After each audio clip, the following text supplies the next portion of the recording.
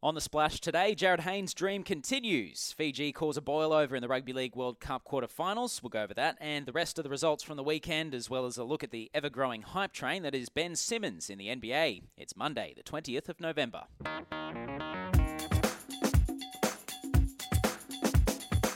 Hello and welcome to The Splash. I'm Wilson Smith. I'm filling in for your usual host Phil Pryor today, and what a day to do it. Australia's Ben Simmons is tearing it up in the NBA, drawing praise from left, right and centre, and earning some pretty complimentary comparisons. Fox Sports Australia's Olgun Uluc will be in to bring you up to speed there, but first, it's crunch time in the Rugby League World Cup. There was a real David and Goliath moment this weekend. To talk that and more, I'm joined by foxsports.com.au's Chief Rugby League scribe, Ben Glover. Benny, some results went exactly as we expected, but there was one very special little upset in there, wasn't there? Yeah, New Zealand, they're copying it left, right and centre back at home as the wash-up sort of hits over there because they couldn't do the job against Fiji, and they were pretty ordinary, really, although a lot of credit's got to go to Fiji. They put on a pretty special performance and a very emotional performance, as you saw in the celebrations after the game. Yeah, it was a real defensive struggle, that one. 4-2, I should say.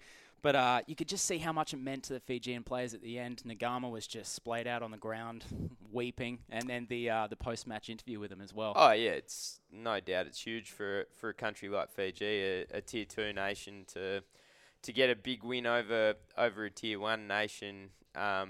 Is something that they'll never forget, and obviously they've got a few big names. They've got a few NRL stars like Jared Hayne, but sprinkled in that lot are a lot of players that don't play at the top level, and for them to get up for a game like that and cause a boil over in New Zealand against New Zealand, it was huge. And I don't think anyone really saw it coming. The Tonga upset against New Zealand was predicted by some, but Fiji beating New Zealand, that was almost on another level again. And you talk about the NRL stars, the few NRL stars that got sprinkled through there. Just how big is the influence Jared Hayne has on a group like that? I mean, we've talked a lot of trash about Jared, haven't we, in the last year or so? But yeah, Hayne is a bit of a lightning rod for criticism. He always will be. Because of the money he gets paid and the sort of, I guess there's a perception out there that he's a little bit selfish and he's a little bit all about me. But back in 2008, he went and played for Fiji in a World Cup, and he speaks about that still as a sort of a time of transition for him. He found himself, he found God. They're a very spiritual side, the Fijians, and they base their whole tournament around sort of getting closer to God and being spiritual, and that's you see their prayer at the start of each rugby league game, their hymn, and it's absolutely they're all buying in. They're crying. They've got very good voices as well. Yeah. But it obviously bringing all those players who are quite religious and quite godly together. It sort of takes their performance to another level, and I think it also, for someone like Jared Hayne, it kind of grounds him. It's quite humbling, and because he wouldn't have had the same experiences in life in general, let alone rugby league, as some of these other guys. No, exactly, not a lot in common, really. No, and that 2008 tournament, sort of he rolled off the back of that into one of the best seasons we've ever seen by a rugby league player. Yeah. Jared Haynes' 2009 was absolutely out of this world and took Parramatta to a grand final basically by himself. So we're getting a bit excited for next year, are we? It's probably too early to think that Hayne can get back to that level. But what I'm saying from Hayne in this tournament is he's playing in the halves and he's playing a very selfless role. He's the lead try scorer in World Cup history alongside Billy Slater. But he's taken a role in this team where he's unlikely to score a lot of tries. He's put his individual milestones sort of second to the team performance. And he's playing a role that's kind of understated. He's not running the ball as much, but he's making good playmaking decisions, and that's helping Fiji to to play some really good football. Yeah. Well, just quickly before we move on to the other results, where to for the Kiwis now, mate? That's two pretty big upsets there, Tonga and Fiji. Well, it's insane over in New Zealand at the moment. And Adam Blair copped it after that post-match presser, didn't he? It was very casual. So he should have. The New Zealand players, one scribe over in New Zealand has described them as almost in a cult-like state at the moment, where they have this strange belief that the world's against them, that they're right and everyone else is wrong, that New Zealand, sort of the fans and the media had it in for them, weren't supporting them throughout the tournament, and that questions about that whole setup are kind of out of line. Yeah. And it's really strange. Like, to listen to Adam Blair, to listen to Kidwell, to listen to Sean Johnson, they're quite upset that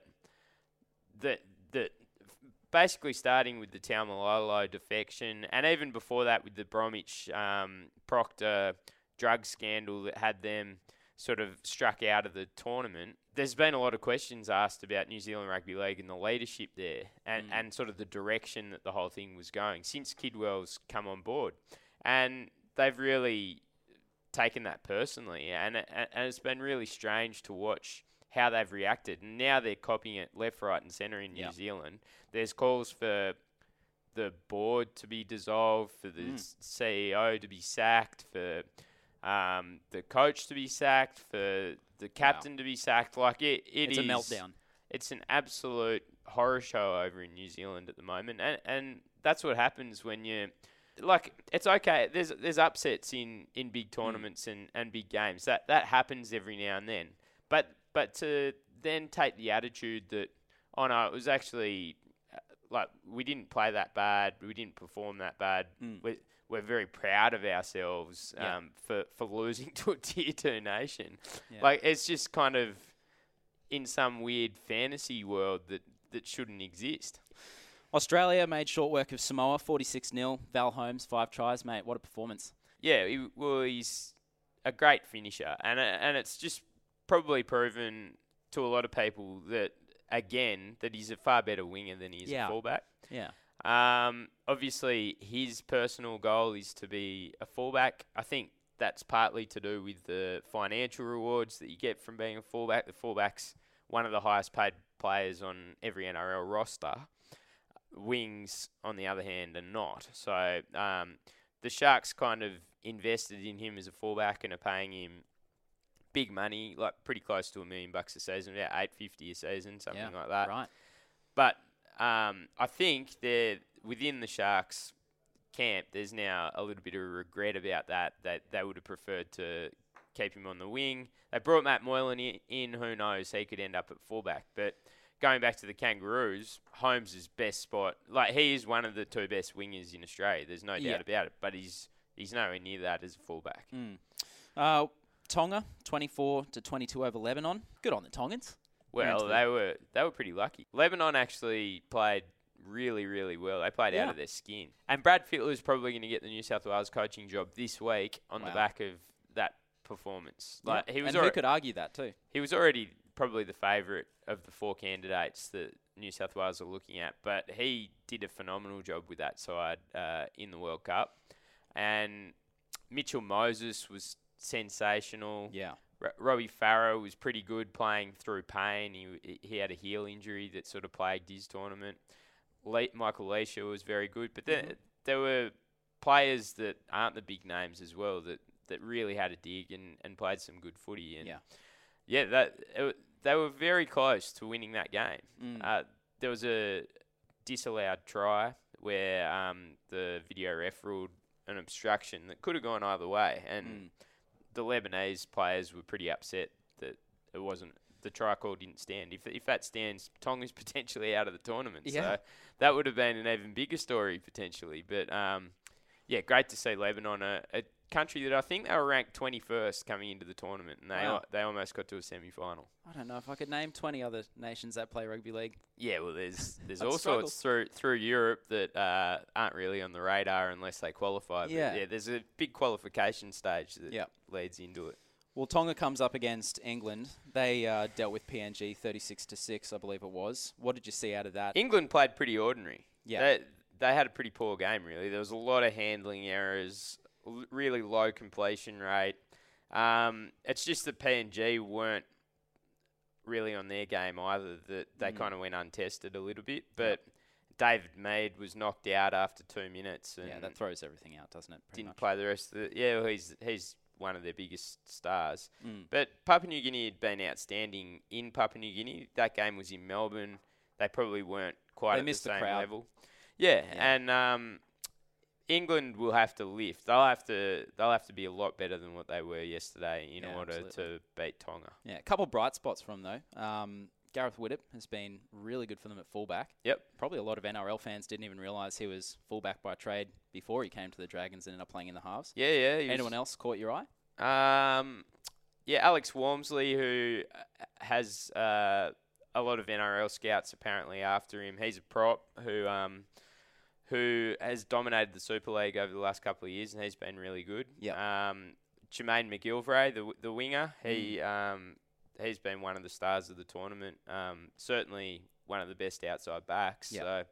So wouldn't shock me to see him wind up in the NRL at some stage if there's teams short of wingers, because he's a real fun player to watch. Yeah, and that's the beauty of playing in Australia, hey? Everyone gets to see these guys up close and personal. Alrighty, Ben, thanks, mate. We'll probably speak to you later in the week when we get into those other upcoming matches. All good. Thanks, Wilson.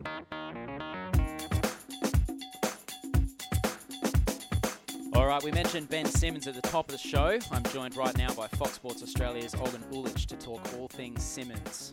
Olgun, how good is this kid? He's better than advertised. You know, we came in knowing that he would probably be the best rookie. Now we're at the point where we're speaking about him as though he's a potential all-star, potential all-NBA player. You know, it's not out of the question that he makes either of those teams. And you know, for this team, it's a team that's got Joel Embiid, who's getting kind of Hakeem Olajuwon comparisons, and, you know, quite rightly. Simmons is getting those Magic Johnson, LeBron comparisons, and, you know, they're not out of the question either. So this is pretty incredible to see, especially for an Australian, which we have really never seen before as far as, you know, the male basketball realm. And it's not even as though we're exaggerating the efforts Simmons and the 76ers are having here. This is legit. He is one of the best players in the NBA at the moment, I would say. Would you agree? Yeah, it's completely reasonable for us to say that. I know, you know, we get accused often of, you know, hyping certain people or hyping certain things. But, you know, this just isn't one of those situations. You can talk about the Sixers and how they're not amazing. You know, they've had trouble finishing games, which they showed last game against the Warriors. Yep. But Ben Simmons is, you know, exactly how we portray him to be. You know, every bit of coverage that we give him, every bit of coverage that he gets is completely warranted, which I'm really happy about. Look, Rookie of the Year. I know it's very early in the season, but, I mean, for all intents and purposes, if he can stay healthy, has he got this thing sewn up? It's locked up. He only has to perform, you know, at slightly above what he's capable of for the rest of the season in order to lock that up. Yeah. As far as those who are, you know, competing against him, you can look at someone like Jason Tatum in Boston, who's doing really well. That team is on a roll. You know, we're going to speak about them a little bit later. You know, other than Jason Tatum, maybe Kyle Kuzma, who's kind of showing out in LA right now. Yeah. You know, going to this, it was kind of Ben Simmons, maybe Lonzo Ball, maybe Markelle Fultz, who was Ben Simmons' teammate. Yeah. Fultz isn't going to get it. Lonzo Ball is not going to get it at all. He's been playing horribly. Right. But, yeah, it's all but locked up for Ben. Yeah, and those guys that you mentioned there, they're not having the same impact on their teams. They're both, well, I mean, Tatum and the Celtics are having a bit of success there, but you can't say that he's been the main person to make it all happen. Like with the 76ers, obviously Embiid has been a massive part of that, but Ben Simmons is the one who's driving it all. Ben Simmons is the man. Yeah. And you don't get to see a rookie as the man on a team very often. Yeah. You know, over the past few years, you've seen guys like Michael Carter-Williams when he was at the Sixers, you know, Tyreek Evans when he was at the Kings, Blake Griffin when he was at the Clippers, guys like that. Even Karl Towns, you can maybe throw him in there when you know, his year with the Timberwolves. But no, Ben Simmons is a guy who you can already point to as, you know, one of the most effective point guards in the league. You know, we call him a point guard, of course.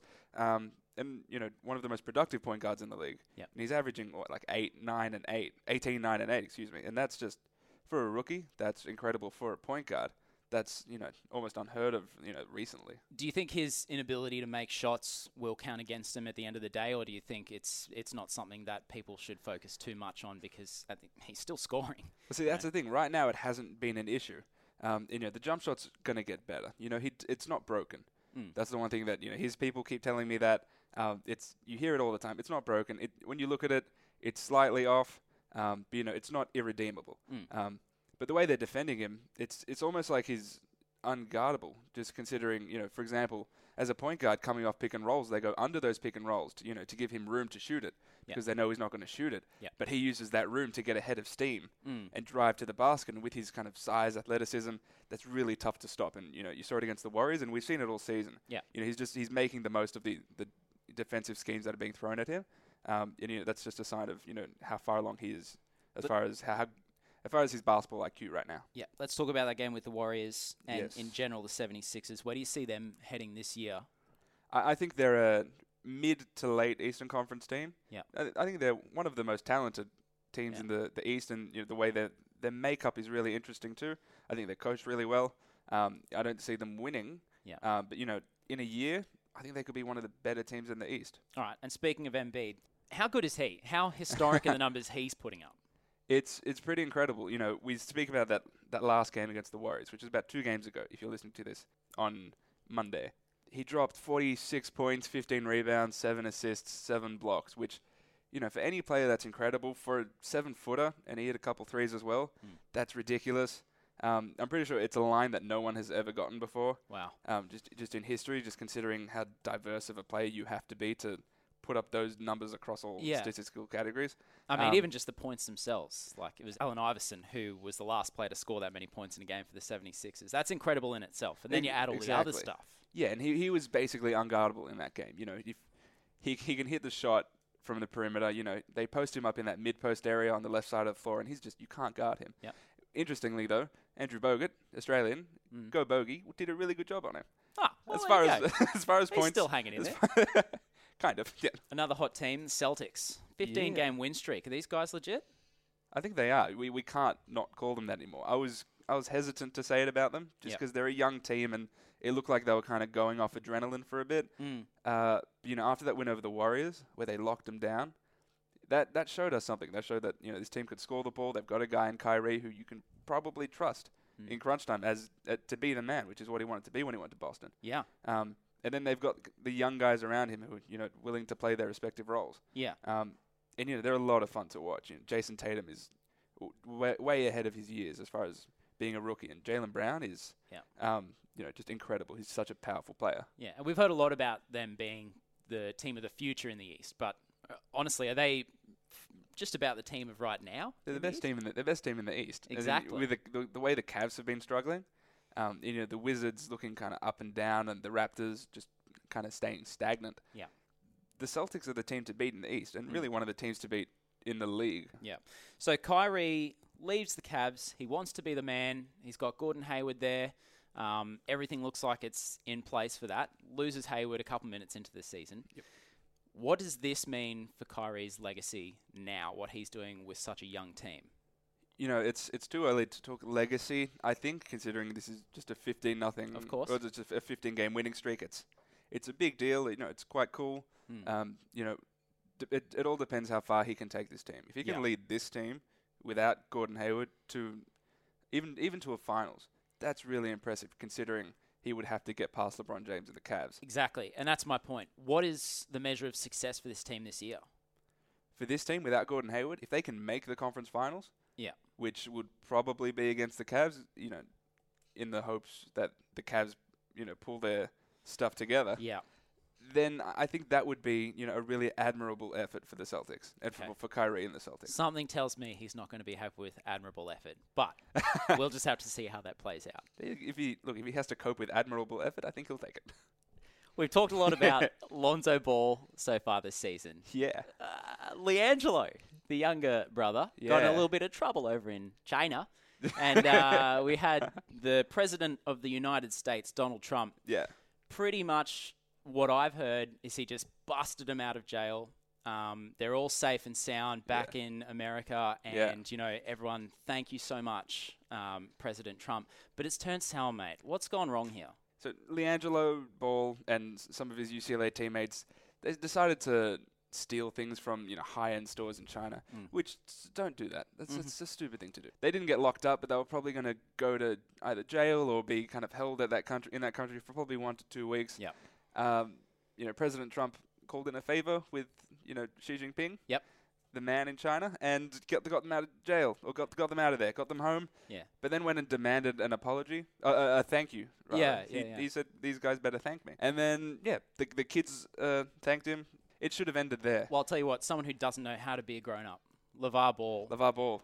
He's added a little bit of fuel to the fire, hasn't he? He has. He was asked, do you thank Donald Trump as well for letting your child out of, potential jail time? And he said, who? Well, this is the big baller brand we're talking about here. They don't have time for all these little things like that. Oh, no, never. Big ballers don't have time to know who Donald Trump is. Yeah. Well, I mean, Donald's had something to say on Twitter, hasn't he? He totally did. Pretty vocal for once, I think, on social media. Yeah, hasn't used it much. Yeah. So he said, now that the 3 basketball players are out of China and saved from years in jail, LeVar Ball, the father of Leangelo, is unaccepting of what I did for his son, and that shoplifting is no big deal. I should have left them in jail. Well, he's having fun. We've had fun. Olgun, thank you so much for coming in, mate. Appreciate it. Thank you, Wilson. On that note, that'll do us for today on The Splash. Make sure you tune in tomorrow. We'll be talking Ashes cricket, of course, as well as the final round of the V8 Supercar season in Newcastle. See you then.